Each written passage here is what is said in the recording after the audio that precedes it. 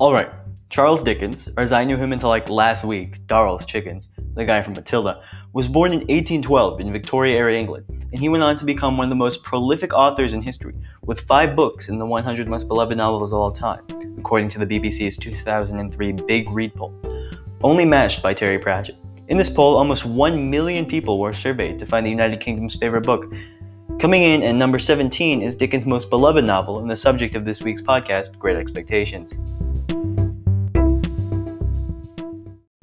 Hi, I'm Zane Seelor, back with random books and other stuff. This week, we have a very special episode prepared for you, as it is the first and also likely last ever episode of this remarkable show. My horrible quality microphone is going to get some use. This week, we'll be talking about the novel Great Expectations by Charles Dickens.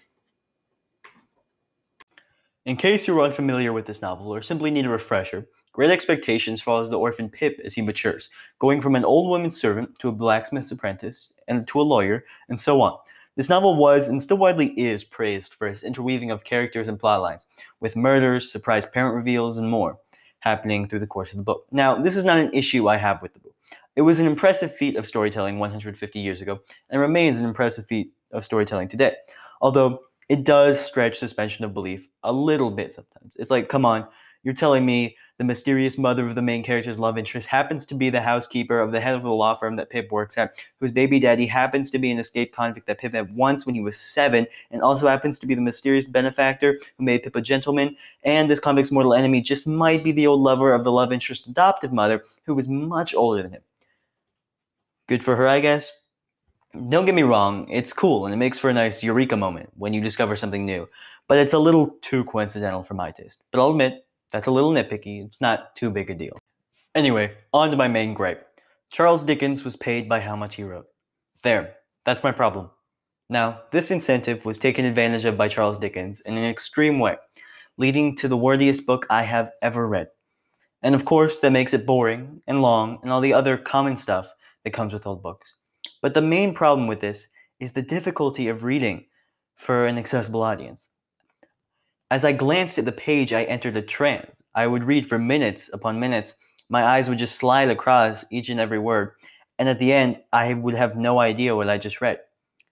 My mind was absorbing every word, but it wasn't comprehending it. Also, it was mind-numbingly boring to read. So I decided to get the audiobook, and I am extremely glad I did. Although the narration helped, it was still immensely easy to zone out and miss large sections. At one point, I essentially missed half an hour, but was able to hop back on without a hitch because the plot had barely moved. I just wish the words had, purpose. One of my favorite writers, as an author, not a person, is Orson Scott Card, the creator of the award-winning sci-fi novel Ender's Game.